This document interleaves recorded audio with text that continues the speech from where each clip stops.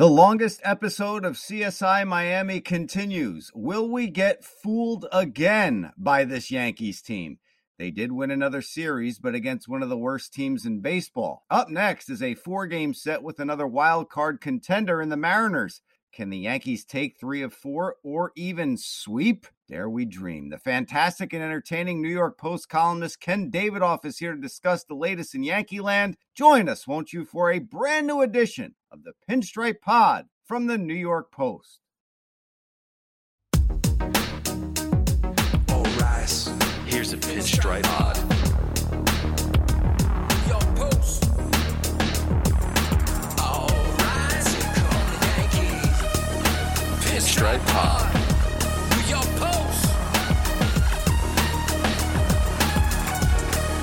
Hello and welcome back to the Pinstripe Pod, our Yankees podcast with the New York Post. It's Chris Sheeran here with 4-time World Series champion Yankees dominant relief pitcher Jeff Nelson. You'll hear our producer Jake Brown as well during the show. Follow us on Twitter. That's at Chris Sheeran, yes, at NYNelly43 and at Jake Brown Radio. Our pal Ken Davidoff from the Post will join us later in the pod. But first, another series win for the Yankees. That's 7 of their last 8, I should say, and another series victory, this one over the lowly Baltimore Orioles. And I think it's fool's gold. I mean, you want to be positive, you want to win series, and I understand you have to play who's in front of you, but this should have been another series sweep. But for some odd reason, the Yankees offense was a dud in the first game of the series back on Monday when they got crushed 7-1 by a guy who entered the game in Jorge Lopez, Nelly, who had an over 8 ERA against the Yankees this season, and they fall flat on their faces. They get 3 hits in that game. It's just so confounding, and this is why you still, even though they absolutely pounded the Orioles in the past 2 games, what they score 23 runs, pounded out 27 hits. They look like, what their offense is on paper, that's what the translation from paper to field should be. And I understand it's baseball. You're not going to do that every night, especially against good pitching. But with this lineup and the power and the pop in it, you should be able to squeeze out some wins against good pitching. But what do you think about the Orioles just being fool's gold? I just don't want to get fooled again by this team as it heads into a series against your former team, Seattle. Well, that's baseball, Susan. That's what it is. Thank you, Susan. Yeah. But it's sweeps are very hard to get. Winning, you want to win series, and that's the ultimate goal, whether it's against a good team or a bad team. You're supposed to beat the bad teams. They went in, they swept the Marlins, and I think there was a couple games that the Marlins handed to them on a platter. But the Orioles are just as bad. The Orioles are a really bad team. They get intimidated very easily. They have a lot of young pitching that just doesn't have the experience. And, sometimes guys just show up, guys with 80 ERAs just show up sometimes. And it's like you scratch your head, like, how does that happen? And, your offense makes them look like Cy Young. And it's just, that happened. To be able to go out and say, hey, they should have swept the Orioles. Well, maybe they should have, but it's awful hard to do that. So to win 2 out of 3, it would have looked obviously worse if they lost 2 out of 3. But they won 2 out of 3, and that's all you can expect. And now you have a team that is right there in the wild card in the Seattle Mariners. And I was just looking at the pitching matchups, and the Yankees are not so sure in some of the games. You have the silhouette up there, but the Mariners have it lined up. I mean, they have their 4 best starters going against the Yankees, so obviously this is something that they wanted and they're excited about. And they were very intimidated when the Yankees went out to Seattle. They just didn't look like a playoff team to me, and maybe it'll be that way again when the Mariners come into New York. But they are playing decent baseball. It's a shame that this COVID all of a sudden is starting to strike everyone, and you lose 2 of your best pitchers, and Cole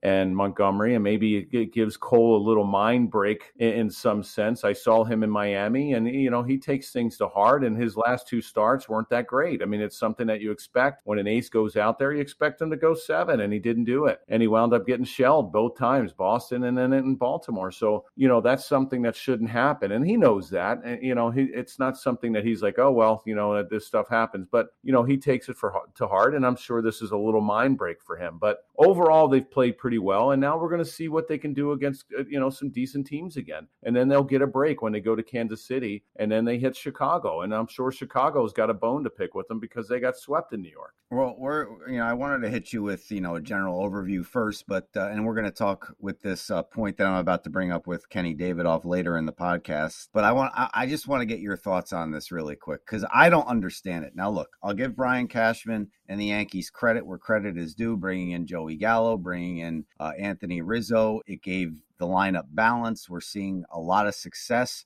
with the balance that's now in the lineup. And Anthony Rizzo has an RBI in every game he's played in for the Yankees so far. He's got 6. But something that just confuses and confounds me to no end is what they did late last night. And that's sending Greg Allen back to Scranton Wilkes-Barre, who is hitting .270. His on-base is .417. He's slugging .432, and his OPS is .849, and that's over 100 points over the Major League average this season. He's back in Scranton Wilkes-Barre, and Jonathan Davis, who is on the interstate and picked up from the scrap heap of the Toronto Blue Jays, is on this team. Please, for the love of God and everything that's sacred in baseball, explain to me why a switch hitter with all those numbers in Greg Allen and the stolen bases is back. Is it because he's proving these analytics people wrong with the steals? I don't know what's going on. It's who was the guy that got from the Diamondbacks? Who was the guy that they got from the Diamondbacks all of a sudden is out for the rest of the year or whatever with a busted knee? LoCastro. Tim LoCastro. Yeah. There's another guy. I mean, you're going to scratch your head and say, why? I mean, because he plays good defense and he can run. Where's Estevan Florial? Right. And Greg Allen is back in. I don't understand. I really don't know how guys play today, especially if you're not an established player, because, you're seeing throughout baseball, this guy got DFA, this guy got sent down. We designated him for an assignment. I mean, it's just, I don't know how they do it. They come up, I mean, it's such a mental, even more so now because you have all these gurus and psychiatrists and psychologists and all this stuff on every team. And obviously players are much more sensitive now than they used to be. And, I don't know how guys do it. Like, I don't know how Allen does it. I don't know how Florial, they got to be scratching their head and say, what do I got to do to stay here? Because they deserve to be here. Obviously, when these guys were on the COVID list, when you had Urshela and also Judge on the list, they came up and they did a terrific job. And it's like they infused some of that young energy in a lineup that, Yankee fans and I think everyone was just couldn't wait to see. And they did that. And next thing you know, you go out and you get a 143 hitter and you're like, well, how in the hell do I stay up here? It's tough for those guys' psyche. I don't know how they do it, like I said. And sometimes, I think not just sometimes, I think most of the time, analytics really destroy, whatever they see. And I know Boone had to say whatever he had to say as far as, oh, yeah, we saw this guy in Toronto and, this is a guy we really liked. And, we needed depth. And I said, well, you had 2 guys you keep having the elevator with and Florial and Allen. Leave those guys up. Let those guys play. I mean, you have they're excited about being here and they're all of a sudden they've been here for a few weeks. So obviously the players are getting used to them. If I'm a player on this team and I see somebody that we've got and he's hitting 143, I'm like, why? Why are you doing that? I think analytics just mess things up in a lot of ways. They overread stuff or they just say, oh, this guy projects to be. Excuse me. I was going to drop an F-bomb there. Let it free. It was bound to happen sooner or later. Free the profanities. You see that? Analytics drives Jeff Nelson to drop F-bombs. It's like, why? I mean, it's like it's like overmanaging. You have a roster or you have a team and you're overmanaging it. It's like you're overmanaging with these stupid analytics. Projection is like potential. That's terrible. Oh, this guy has great potential. That's a bad word. So is projection. It's what Joe Torre told us a couple weeks ago on this very podcast. They're trying to make baseball perfect. It's not. It's imperfect. And it's overthinking. Can't you see what Greg Allen is? And I'll tell you right now, the analytics department is probably pissed because Greg Allen is up here making opposing pitchers' lives miserable by stealing bases, getting on base. I mean, this is what you need to do to stay up with the big club. This is what he did with the Indians. This is what the Guardians thought he would be when they had him on the team. And now he's busted his rear end down in Scranton. He's done what he had to do. He came up here and he's doing it at the major league level. And what's his reward? He gets sent back down to Scranton for some punch and Judy hitter that they took off the damn Toronto Blue Jays scrap heap. Please, analytics department. And if you're listening to the damn podcast, you know what? Call me. Direct message me on Twitter because I need to know what the hell you're drinking or smoking because it doesn't make any sense to me whatsoever. No, it doesn't. A lot of things, just with the stealing bases, you're giving, you have a chance to get an out, the percentages are too low. He hasn't been caught once, by the way, exactly. Nelly. And bunting and, the percentage is too low. And it doesn't really, what does it say? The averages or the percentage of scoring a run from second base really doesn't make sense to try to bunt that guy to second. I don't know. It's just, with teams that can't score runs and when your offense is flat, drop a bunt down. I mean, make something happen. You ever think about it puts pressure on other teams' defenses? When Greg Allen steals a base, you think if I'm a pitcher, all of a sudden this guy's on second base, I've got to be even more fine when I throw a pitch, or I got to be in the zone a little bit more. So maybe that hitter gets a little bit better pitch to hit instead of expanding the zone and the pitcher's nice and easy and relaxed and can do whatever he wants. I mean, analytics doesn't say that. It doesn't give you that kind of reading about what the pitcher's feeling on the mound or the defense is feeling. It's just like, we're giving an out away. So I know I don't understand it. I don't, I know analytics is good in some ways, but I think it's way overused. I think teams, use this and it's almost a crutch. And just like Tori and you just said, it's an imperfect game, and there's no way you can make this game perfect. And I don't care what kind of computer and what kind of degree you have, you're not going to make players perfect, and it's just not going to happen. Well, look, I'll be completely honest, and I don't care if people hear this and say, well, obviously you don't understand it if you don't follow it or get into it. Yeah, I didn't get into all those equations when I was in college either. That's why I became a communications major. So I only have to take 1 year of math in college because I couldn't do math. And the thing about baseball that was so great was that I could sit there and not do math and play baseball. That was the great thing about baseball until this started to happen in my game. Now, look, I don't think it's completely poo like Nelly and his bullpen pals used to have out there in the late 90s, especially in the Baltimore bathroom. Go back and listen to the previous podcast. You'll know what I'm talking about. However, there has to be a marriage. It can't be two separate things. You have to bring them together. And Greg Allen back in Scranton is why this is not going to work. I don't see how Jonathan Davis makes you better or deeper when you already had a switch-hitting speedster outfielder with the team. It doesn't make any sense. All right, I'm going to move on.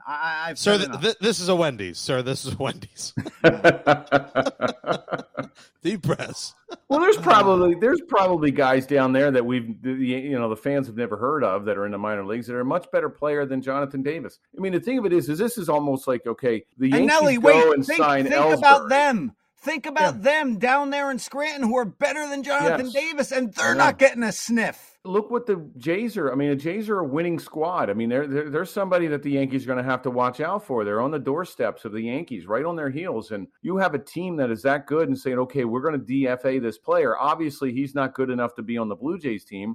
Why is he good enough to be on the Yankees team and he's ahead of you? It's just like Ellsbury. When the Yankees go and sign, the Red Sox didn't want any part of this guy. And all of a sudden the Yankees are seeing something, hey, we want to freaking sign this guy. He was a wash. The Red Sox didn't want to bring him back for a reason. And all of a sudden the Yankees go and try to sign this guy to a huge deal that how many games did he even play? Did he even play 100? I mean, I don't even know. I mean, it's just it was ridiculous. You just don't I don't get sometimes the thought process of some clubs. Well, Ellsbury pretty much robbed the First National Yankee Bank over his contract, and so did Carl Pavano, for that matter. Well, who was that? What about a Kei Igawa? Remember that guy? Who was? Hey, well, wait. He had the most wins. I think he still has the most wins in AAA history for the Yankees. Yes. So I mean, he was living up. He signed this big, 3 or 4 year deal, and $29 million, I believe. Yeah, living it up in the city, enjoying the NYC life, and didn't care one bit about going out on the mound and pitching in a big league stadium. He was the king of Scranton.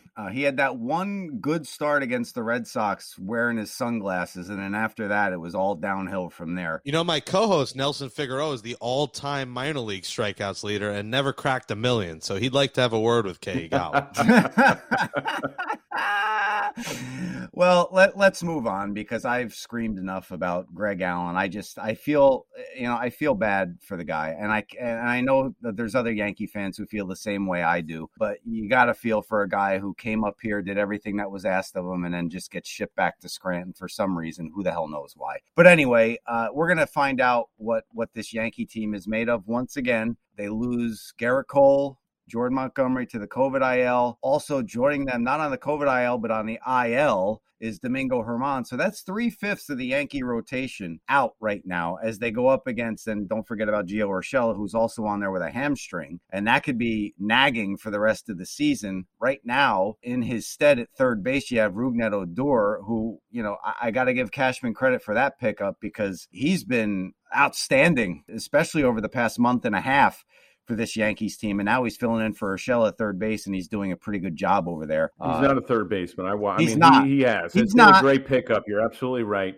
He's not. And I think that's why I think. And Anthony Rizzo, thank God he's at first base. Yes, and maybe I don't know what was LeMahieu dealing with that he was out the whole Marlins series. Triceps. And I think that's one of the reasons. Triceps. Yeah, so that's probably why he's not over at third base, or you probably put him over there. They want to shorten the throw. So, and this is something that you posed to our Kenny Davidoff from the New York Post. Just stick around for that, because we have Ken on in just a bit. But there's got to be something going on with LeMahieu, Nelly, that he's having these struggles, because this is very un-DJ LeMahieu-like. And he is kind of that old school throwback player, and he probably doesn't want to come out of the lineup. And maybe that's why he's been struggling, but he was 3 for 5 in the last game against the Orioles. He's hitting extra base hits again, 5 RBI. You would hope that continues, because he is the engine, but there's got to be something going on with him. Yeah, I'm sure. He seems like the player, and I told Ken the same thing. He just seems like the player that would play through anything. He signs the big contract, so he feels like he owes it to the team, owes it to the fans, and he says, you know what, I'm going to take some heat for it, but I'm just going to try to ride this out and hopefully get better and to have things turn around. So he seems like that player. I wanted to ask you about Joey. Have you watched Joey Gallo at the plate and all that whatever he's got going on, all the movement he has in the box? Have you seen that? Yeah, I just he's got the shaking of the booty. This guy's like all around. He can't stop moving. He does that in his post-game press conferences too. He might have some condition, I don't know. He kind of has like movements when he's talking. Like doing the La camera. Bamba in the batter's box. Well, he's like all over the place. Like I don't know what it is. La Bamba. Well, he hasn't had quite the start to his Yankee career that Anthony Rizzo has, but he was slumping with the Rangers before he came over. So we'll see if Gallo could get it going here with the Yankees. It wouldn't be bad, although the Yankees are going to face 3 lefties, and that's where I wanted to go next with you, Nelly, against this Mariner team. They have Tyler Anderson, Marco Gonzalez, and Yusei Kikuchi as the lefties, and Chris Flexen will be the lone righty. They're going to miss Logan Gilbert, who, as we both know, threw that combined one-hitter with Sewald and Graveman in Seattle before the All-Star break and before Seattle got rid of their closer and sent them to their rival, the Astros, and that's a conversation we had that conversation already. But it's going to be interesting to see how the Yankees pick themselves up with Cole, Monty, and Germán all on the IL for different reasons. We'll see how they do in this series. They got Cortez going, the always popular TBA on Friday, and then Heaney trying to bounce back on Saturday, and then Luis Gil for his follow-up to his absolutely electric start against the Orioles. So we're going to see what this team is made of. The offense is going to have to wake up. They're not going to be able to sleepwalk through the Seattle series, Nelly. For me, these are going to be either some high-scoring games on both sides, or they're going to be some low-scoring games, nail-biters, one-run games that are going to be won by either side. How do you see this 4-game series shaking out here for the Yankees? I think it's going to be close games because the Mariners really don't score a lot of runs. I mean, their run differential is minus 49. So that's a good – I think that's a real big positive for the Yankees. I'm a big run differential guy as far as those teams making the playoffs. And, minus 49 at this stint of the season is really hard to make up and turn around. They don't score a lot of runs. They pitch well, and they have a decent bullpen. I see it being low score. And I think that's what the Mariners want. They want a low-scoring game, and hopefully their starters can get 6 or 7 innings and then get into the bullpen because their bullpen's pretty decent. Other than that, offensively, they're 2, 3, 4-run team at the most, and that's about it. And I see that's how it's going to go. And some of these Yankees starters are going to have to step up and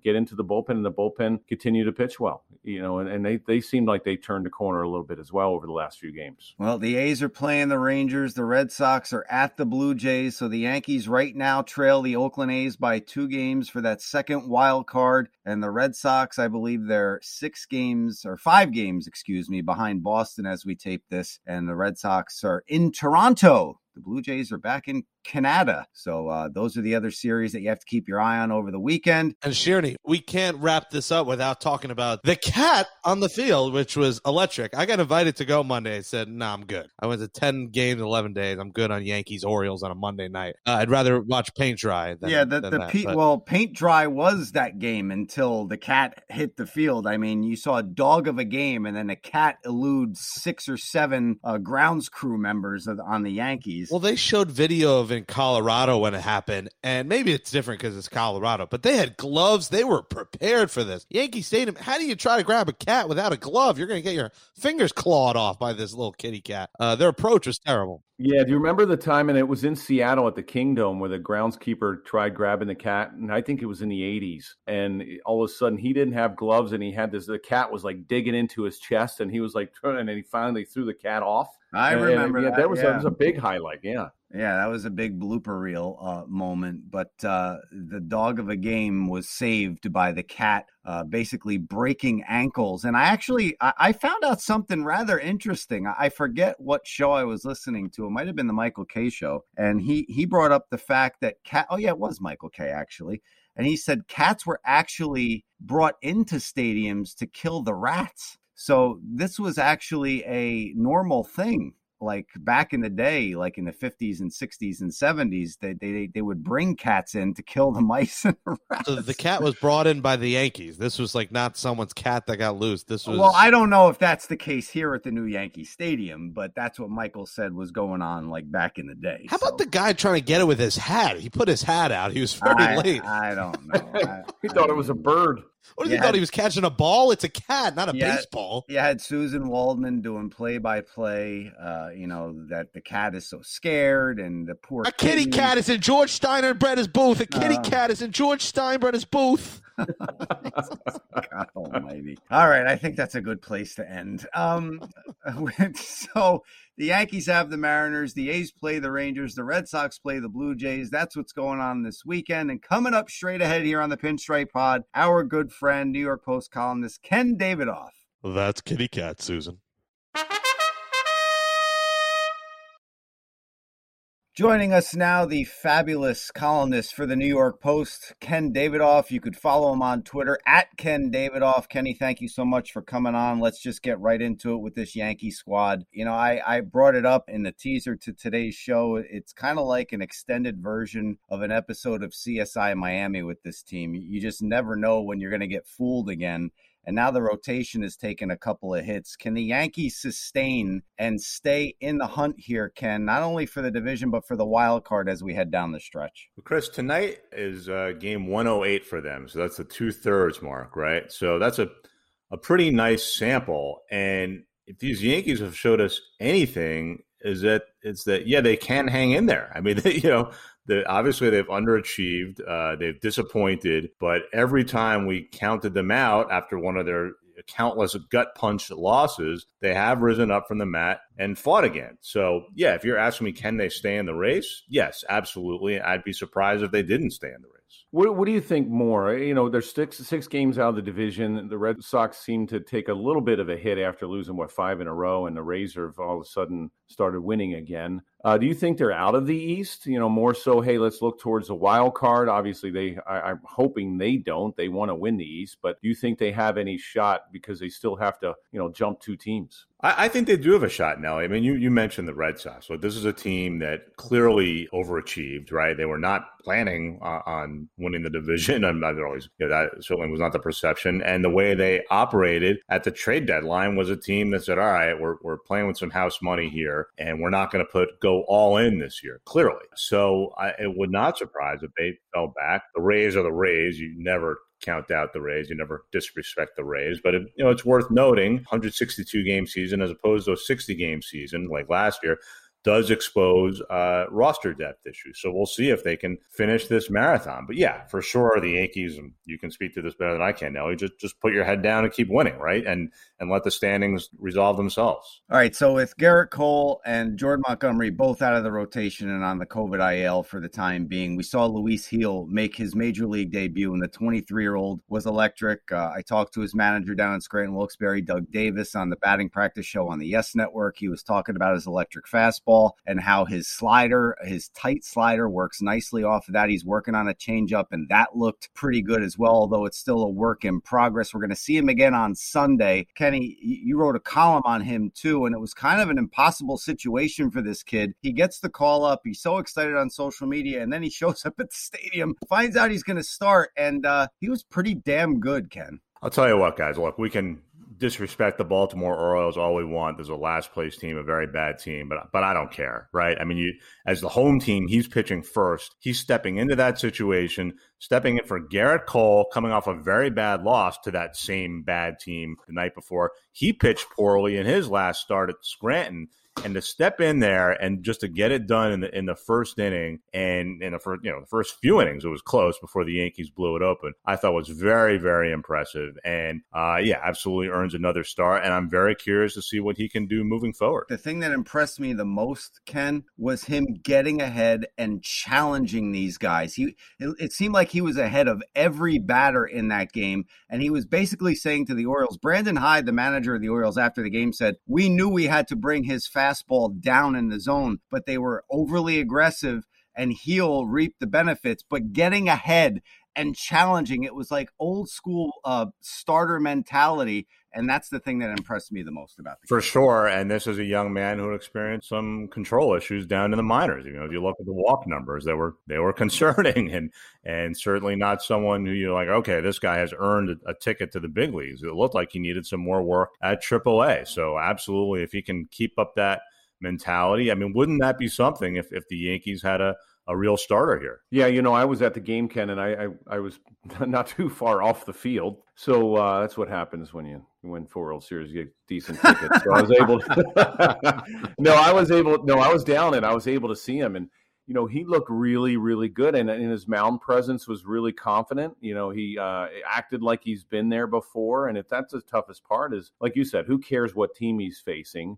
You're still facing big league players, and you still have to get these guys out. And I thought he hit his spots well with his fastball. He had a really decent slider, and it was nice and tight and down and away to the righties. He did climb the ladder a little bit with his 4-seamer, and I think he took everybody by surprise. And it's going to be interesting to see him go forward. And this is what teams need. You talk about the Red Sox and how 162 games is when your depth gets exposed. And I think it's the other way as well. Is 162 games is okay. Now your depth has to play a big part in you winning. And this is something that the Yankees need. They need some guys in the minor leagues to be able to come up and step up every once in a while, like Gil did on the other night, on Tuesday night. I mean, that was an outstanding performance by a young kid. Yeah, and let's face this is a team that has gotten ripped, especially this year, for its lack of farm system depth, right? Which it's been a big talking point, which I thought was somewhat unfair, because this is how it works. You go through cycles. You stockpile youngsters. Some of those graduate. Some of those get traded. Some of them fail.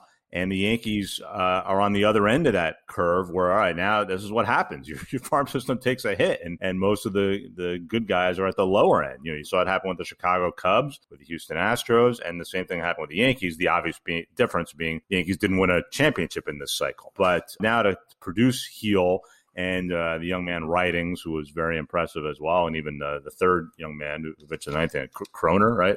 Very impressive. And let's see now if they can stick. Yeah, Ridings throwing 100 miles an hour and just looking so fluid when he was doing it. That was ridiculous how those three guys, and two of them, Ridings and Heel, were a part of that combined no-no down in Scranton back on July 21st. So it was nice to see them both get up and get some work in at the major league level and have the success that they had. I want to move to the lineup if we could, Ken, and talk about Anthony Rizzo. I mean, this guy, he comes over from the Cubs. There's some Nelly and I were talking about this with Jake before we started to roll on this. And, it was just to block the Red Sox from getting Rizzo, who needed some production out of their first base and needed a left-handed bat. Well, the Yankees needed a left-handed bat too. And he becomes the first Yankee in the team's franchise history, Ken, to have an RBI in the first 6 games. You could read into that whatever you want. But, I mean, he was tied with Joe DiMaggio with the first 5 games, and now he's all alone by himself having an RBI in the first 6 games of his Yankees existence. And I don't see how you take this guy out of the lineup, and I don't know where that leaves Luke Voit, but I'd be curious as to know what your thoughts are on that. Yeah, it's a crazy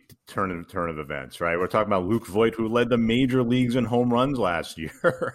And now he is superfluous. Unfortunately for Voit, he's just too similar to other guys on this roster, right? Not his fault. He didn't make the roster. But when you get Rizzo, who swings lefty, can play the position, is not a 3 true outcomes guy, more of closer to DJ LeMahieu in profile, not identical, and has been there and done that, has been through so much, it is not fazed by parachuting into this situation. That's a lot of boxes he's checking. So for sure, he has to keep this job. I mean, and they acquired him to play every day, and they will worry about Luke Voit when it's time to worry about Luke Voit. It's as simple as that. No, I know they tried to move him, but I've seen Anthony Rizzo many a times just doing Marlin games, and very familiar with the way he plays. I'm not surprised actually how he started out. I think he's one of the best first baseman in the league as far as all around. You see how he moves. You see on bunt plays. He's very instinctful as far as what to do with the ball. And I don't think the Yankees really had that. You see throughout the infield. Yes, they have some good fielders, Urshela,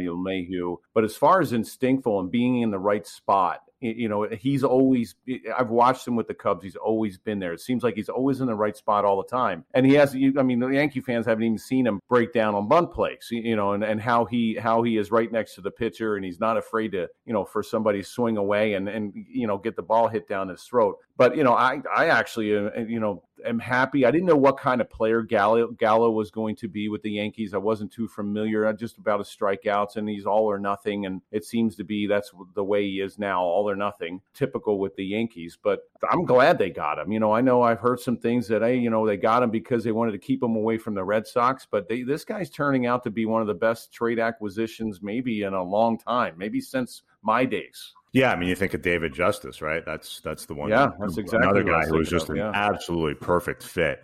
And I thought the Rizzo trade caught us by surprise, relatively speaking, right? We certainly knew it was within the realm of possibility. The Cubs were tearing down, but the Yankees get Gallo, and you say, okay, well, that's their big buy. That's going to be the centerpiece. And then the very next day, they complement that with Rizzo, and it takes the heat off Gallo. And you're right, no, he's a 3 true outcomes guy and off to a rough start. I would anticipate he will help a little bit before all is said and done. And yeah, I don't know. I can't imagine it was fully a block from the Red Sox. This is a guy you want on your team for the reasons we've discussed. And the Red Sox, as we saw, were just not that aggressive in general. They got one guy, Kyle Schwarber, who's currently injured. Let's talk about DJ LeMahieu for a second, because he seems to be a point of contention with some radio talkies lately. In his last 9 at-bats, though, he has 3 extra base hits, 5 ribbies. In his previous 23 games, he had 86 at-bats, 4 extra base hits. So one more.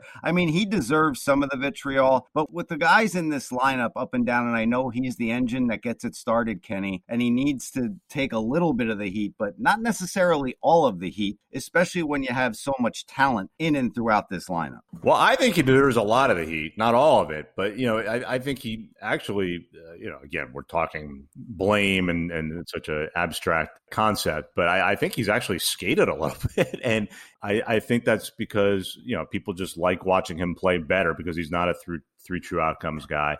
But when you talk about DJ's 2021 performance relative to his 2019 and 2020 performance, it is a drastic drop. I mean, he has really been terrible relative to how great he was the last 2 years that got him the big contract. So, the Yankees plan called for DJ to continue to be an all-star player, and he has been well short of that now. As we said, we're at the 2/3 mark. There's still 33% of the season for him to look more like the old DJ, and last night was certainly a step towards that. You've been around him. I've never, obviously a lot more than I have in the locker room when you were able to get in the locker room and out on the field. To me, I think he's banged up. I think something's going on that's probably causing him not to have such a great year, and he's trying to play through it. To me, he seems to be like an old school player back when, maybe 10, 15 years ago when guys did play through injuries. And you're like, no, I know I'm going to take some heat from the media, probably from the fans, but I need to be out on the field. I'm not going to sit there and go on the IL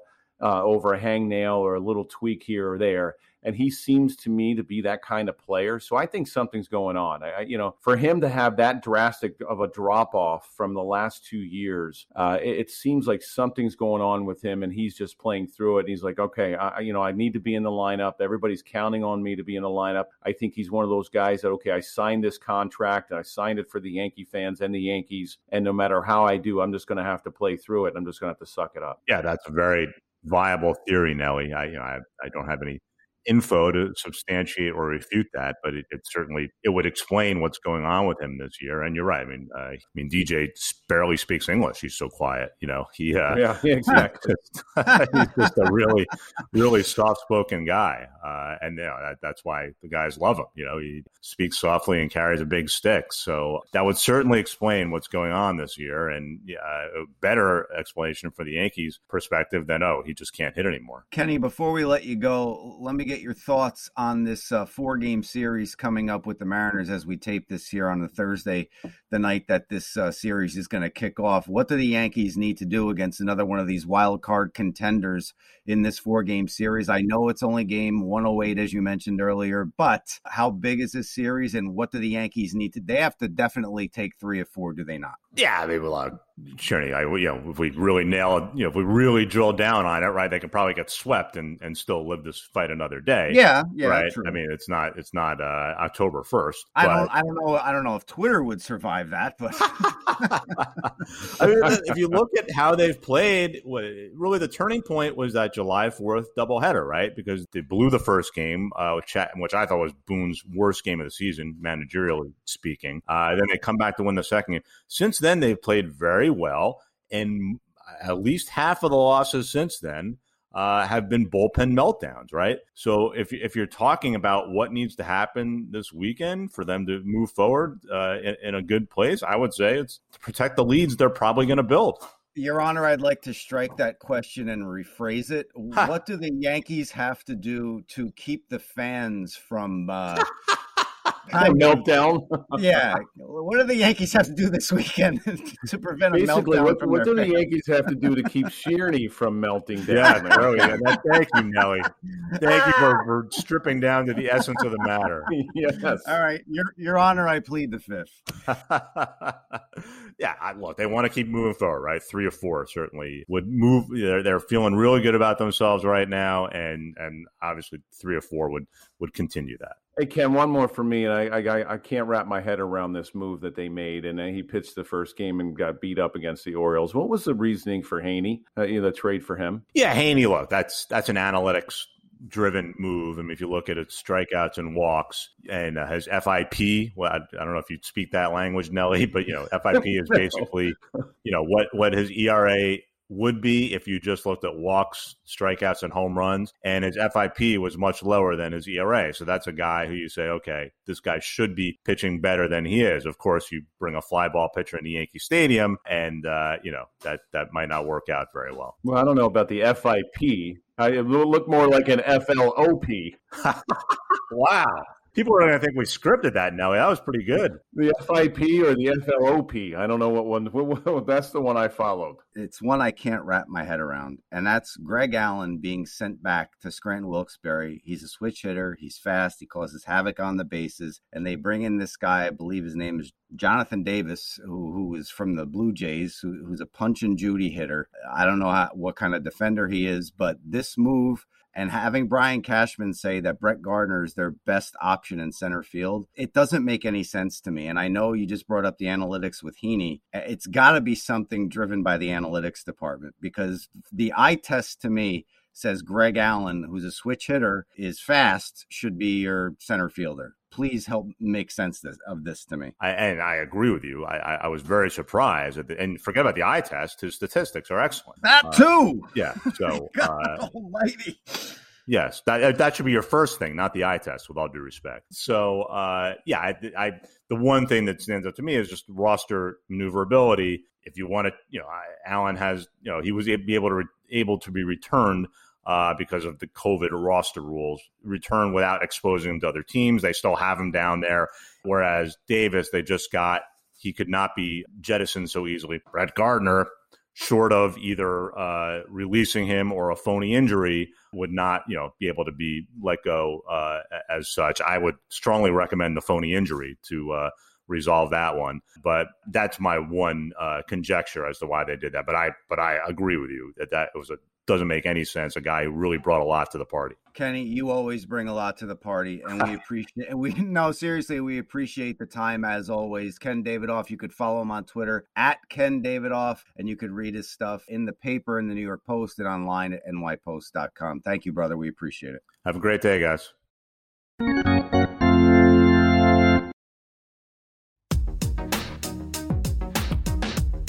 That says goodnight to episode 75, the Reggie Willits edition of the Pinstripe Pod, our Yankees podcast from the New York Post. Thanks to Jake Brown and Brian Mungia for producing the show. Do us a solid. Go into Apple Podcasts right now. Give us a 5-star rating.